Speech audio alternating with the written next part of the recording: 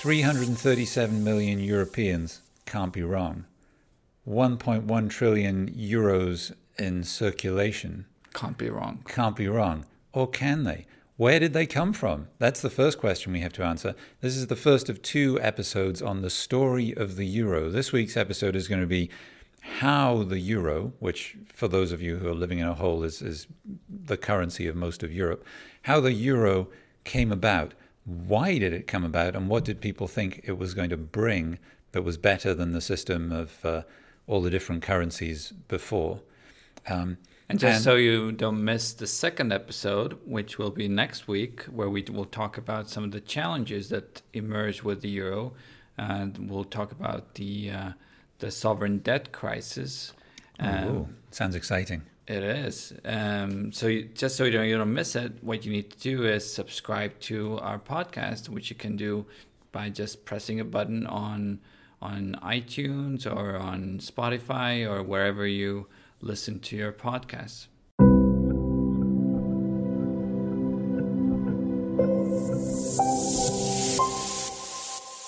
So today on A Dictionary of Finance from the European Investment Bank, we're going to tell the story of the euro, and what a story it is.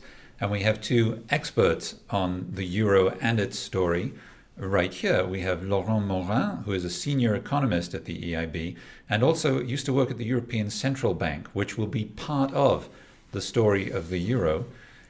He's one of the luckiest people that we've had on this show because he happens to be from the beautiful town of Nîmes in the south of France, which I think is one of my favorite places that I've visited.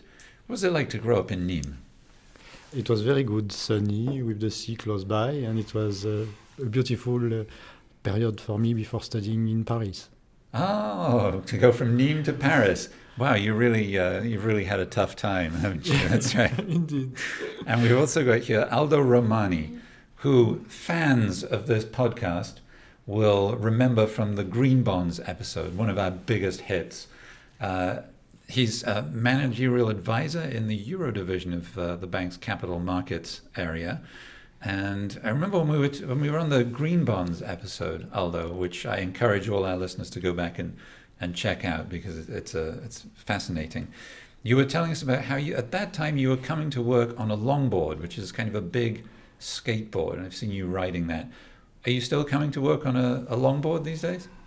I do, but in fact, I also use another locomotive device, which is called BACFIT. It's a big bike with a wooden box in front, which is very useful to carry books, to carry PCs, kids, and vegetables, depending on the circumstances. Okay. But it's not so good for listening to podcasts. We should tell everyone no listening to other devices when you're riding your bike. That's a dangerous way to travel. Or your longboard. Or your longboard. Yes. Yeah. Well, actually, I've noticed when you're going around town that you do your own singing when you're on there. I'm not sure if you're aware of the fact that you do, but I've heard you go past me on your bike and you're singing. So you don't need the podcast. Let's start with you, Aldo. The story of the euro. Does that begin a long time ago? What's the start of this story? Well, the Treaty of Rome, 1958, had a main objective, the free circulation of goods and production factors within a common market. In the second half of the 60s, however, a number of events materialized that endangered this project. The collapse of the post-war international monetary system, the emergence of new international reserve currencies, large liquidity surpluses, and connected with all this, higher and increasing international financial intermediation and exchange rate volatility. So the European masters started to think that it was important to pay more attention to the coordination of economic and monetary policies to achieve exchange rate stability. And the institutional response to this challenge was indeed the project of European Economic and Monetary Union, which does not start with the Maastricht Treaty, but has its original seed in the Werner Report of 1970. You should also know that the first issue of the EIB was back in a common currency, was in 1973, in fact. The currency was called Euro at the time. Euro.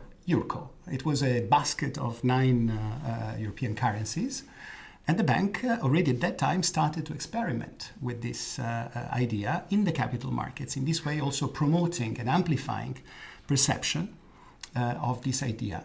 I think that it would be something more stable than having a number of investments in lots of different currencies which could go up and down all the time. Indeed, if you have different currencies, whose value fluctuates against each other, then you have a volatility that is not very well received by those that have to trade and product.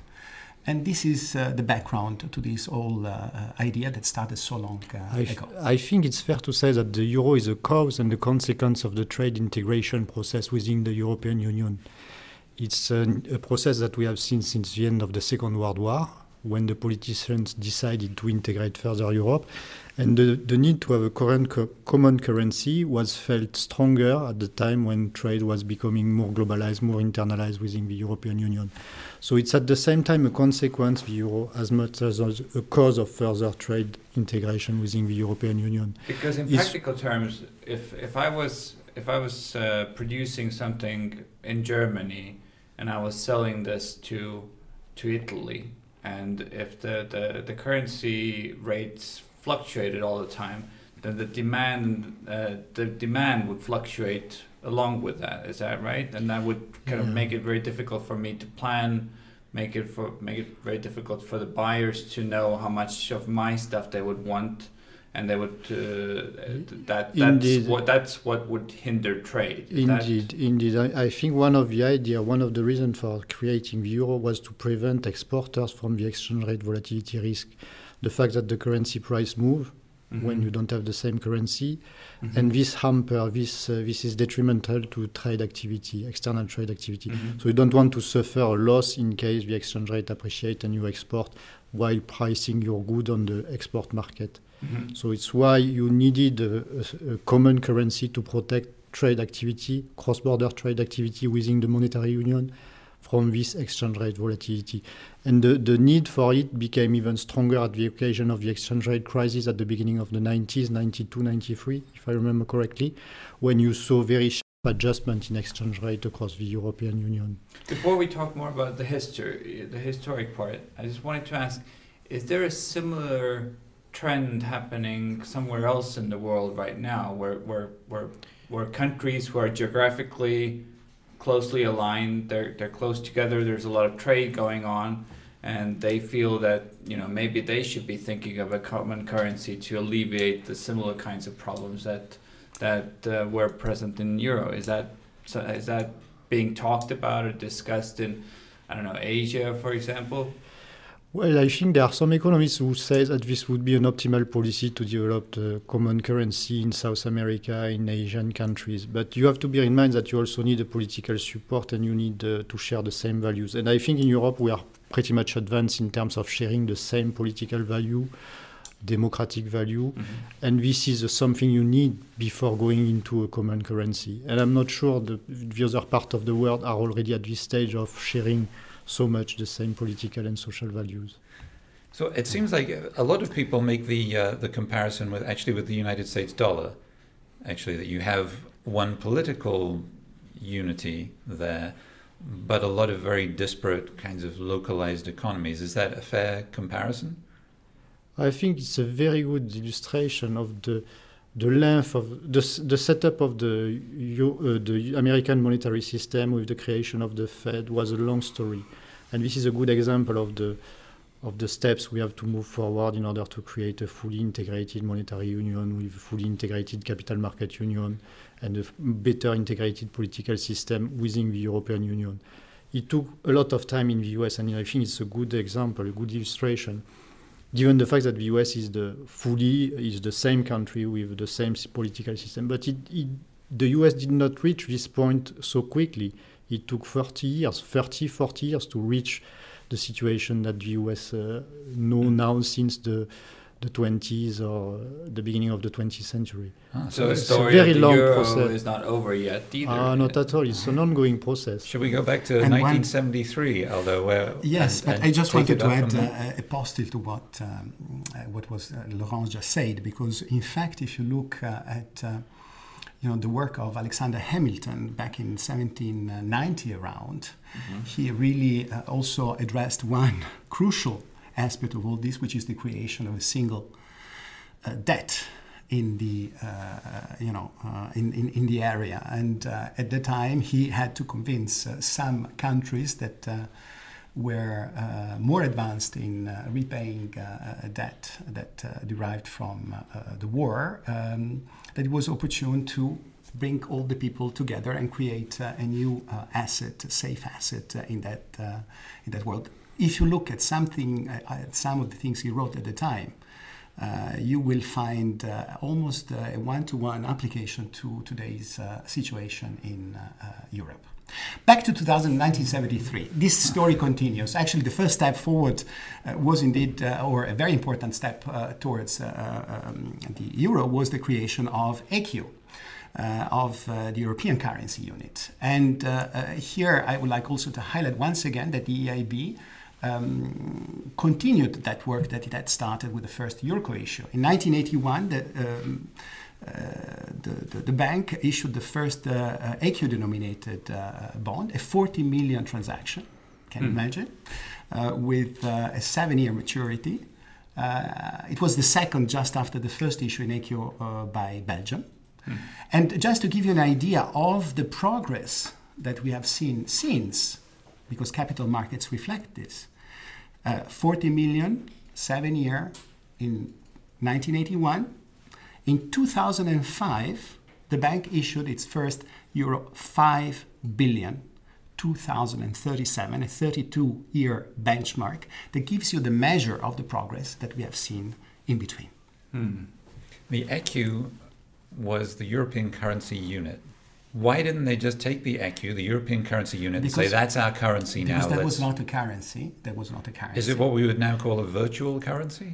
No, it was a system of fixed but revisable. I think it was a benchmark compared to which you were pricing the currency of the country within the monetary union. Basket currency. It was a reference value which was derived from the. And it was a system also to provide national monetary authorities with an additional, with a credibility gain in the fight of inflation locally. Italy is the best example for this, where you had a high level of public debt and the need not to address this via inflation. Yeah, so it was a system that effectively collapsed in 1992. And this led to those, vibrant crises that effectively led to the idea that was not sufficient. And the only way to get forward was really to have a single currency. So that takes us to 1992, which was when we had the Maastricht Treaty. And I think what he was referring to is more the exchange rate crisis, where you saw the Swedish krona leaving the range of variation of the exchange rate, the British pound also leaving, the Italian lira being pretty much, I think it was 10 to 20% depreciated.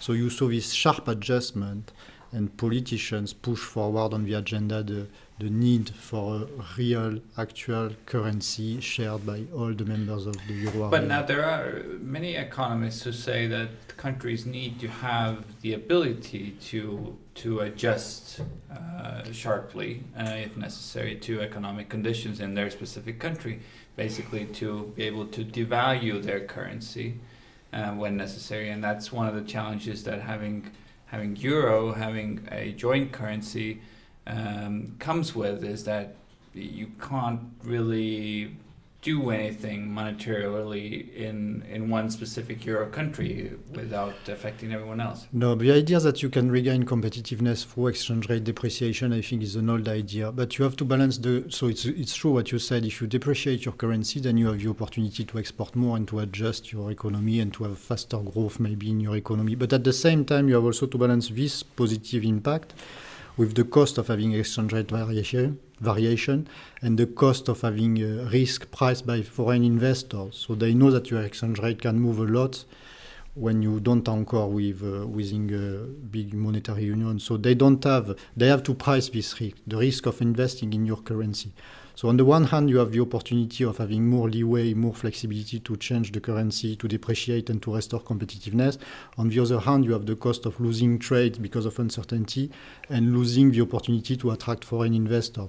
And I think the idea of euro was precisely to choose integration to foster exchange rate of capital as well as exchange of trade within the union. But the idea that comes with the euro and of kind of harmonizing this is that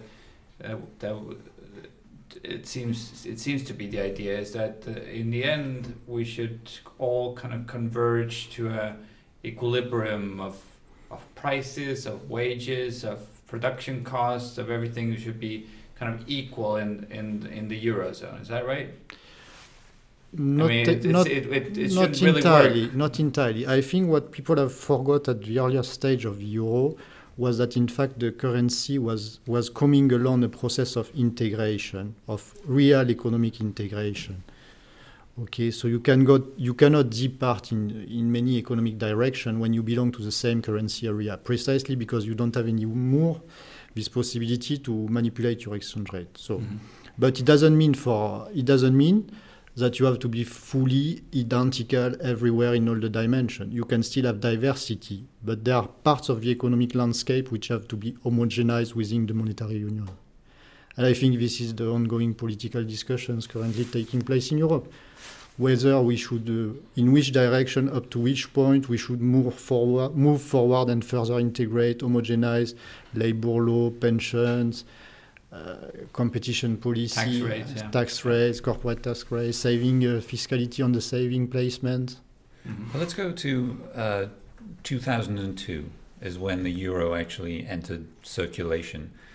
What sort of impact did that have on the economies of Europe? Well, I think that there is one aspect that needs to be highlighted, which is indeed the convergence of interest rates, towards a lower level and constant reduction of spreads between the interest rate paid by some countries vis-a-vis others in monetary union, which was one important also objective of monetary union itself, and an enormous opportunity in terms of the proper management of a ballooning public debt in a number of countries. You can say Italy. Well, in Italy and other countries as well, of course. But that was not just because they were in the euro. To be in the euro, they had to fulfill certain criteria. Is that right? Which then meant that investors said, "Okay, this is safer." Yes. Well, the euro is not. The concept of a currency is not a mechanic one. You have certain functions. Yeah, the traditional functions of medium of exchange, of unit of account, and a store of value. But effectively, a currency is also expression of the underlying infrastructure, so to speak, which is infrastructure in economic terms. It is infrastructure in terms of capital markets and the means that they have to really perform their function.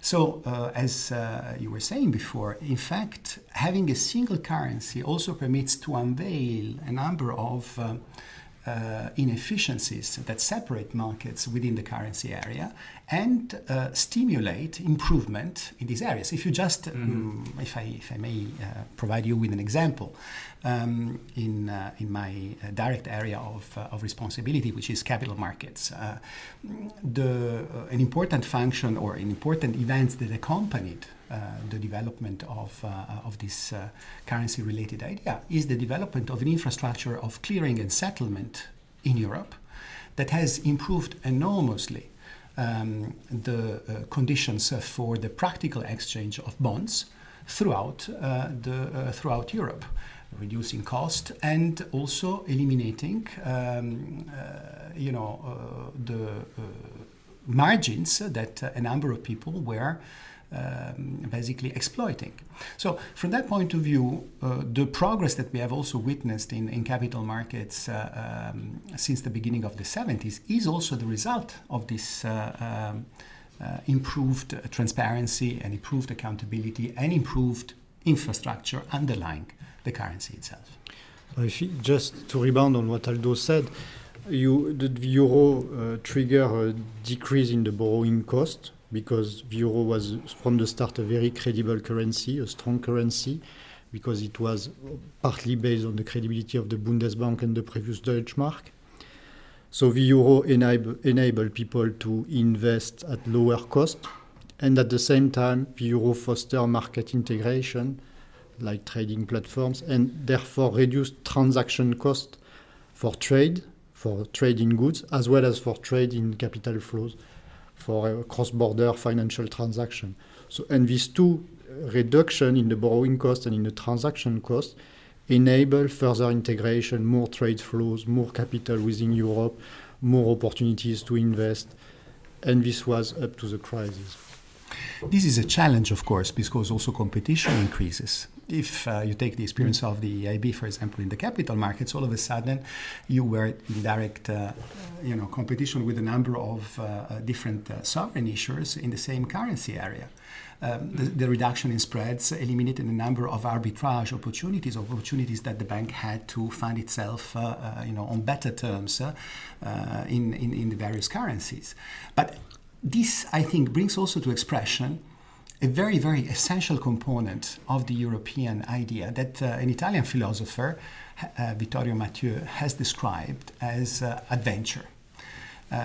Adventure in the etymological sense of you moving voluntarily towards the future, towards the things that come to you from the future in a proactive and structured way. And just to give you an example, in the transition from the ECU to the euro, there was a period between 1995, when the Madrid Council adopted the framework for monetary union, and the actual production of the legislative aspects that were required to eliminate uncertainty, where effectively the euro was a no man's land. What did the EIB do? It just didn't step back and waited. It developed a strategy which we called euro tributaries that consisted in issuing in individual currencies bonds that had the same coupon and exactly the same documentation, in order to merge these different issues into individual issues of larger liquidity, which was becoming more and more important for investors, immediately at the beginning of the monetary union. So turning necessity into virtue and adapting I think brings to voice the fact that every challenge entails an opportunity. I'd like to, Laurent, ask you about one of the benefits that I remember people talking about a lot, and when this happened, so 2002 and just before. And let's remember that some of our listeners might be students, so they might not have been around to see their money change over at that time. They might not have had any money back then. No, but they might have done what my children have done, which is I have a little pot of old coins and notes at home, that I just happened to have sitting around. I never got to spend them or change them because they were from all sorts of different. I got some little Belgian franc coins in there. I've got some beautiful looking old lira notes from Italy and so on. And my children love to look at them and they love to play with them. But I suppose we could say that back before the euro, if I was a company, I would effectively have like a pot just like that, except it'd be much bigger and it'd be much more complicated for me to figure out how to not lose money through that. I couldn't just give it to my kids to play with. That's one of the benefits, right? That there's no longer that pot with all kinds of I think that's a bit anecdotal, but it's what you see, the image of what you don't see in a way. You don't see the reduction in transaction costs, you don't see the increased liquidity in financial market, the bigger investment opportunities for investors. But you see the fact that then now, if you go to Germany or to France or to Italy, you don't have to change the currency. You can price all the goods symmetrically, transparently across the monetary union. So you can travel easily without changing your currency. This is what people see most. But this is also what corporations see. So with the increased competition, of course, which goes with it.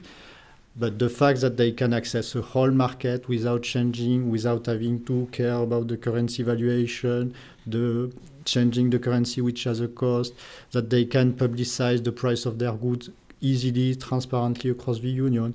So in terms of benefits for the traveler and for it's evident, but for the corporations and even more for the financial operator, financial investors, the benefits are huge. They are linked to, again, I come back to history, decline in transaction cost, improve confidence, reduction in risk.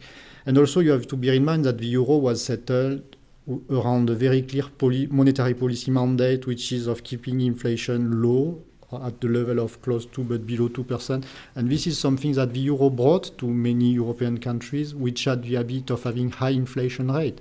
And we know that inflation is not good for economic activity. You need some degree of inflation to maintain the system, but you don't need high inflation.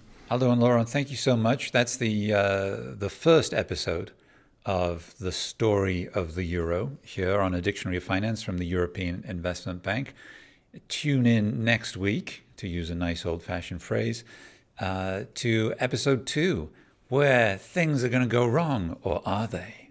The sovereign debt crisis, which is one of my favorite crises of the last 20 years. We're going to go into that, how it happened, what it meant for the euro, and what it means for the future, what lessons were learned, and how is that going to change the way the euro exists in the future. So tune in for that one.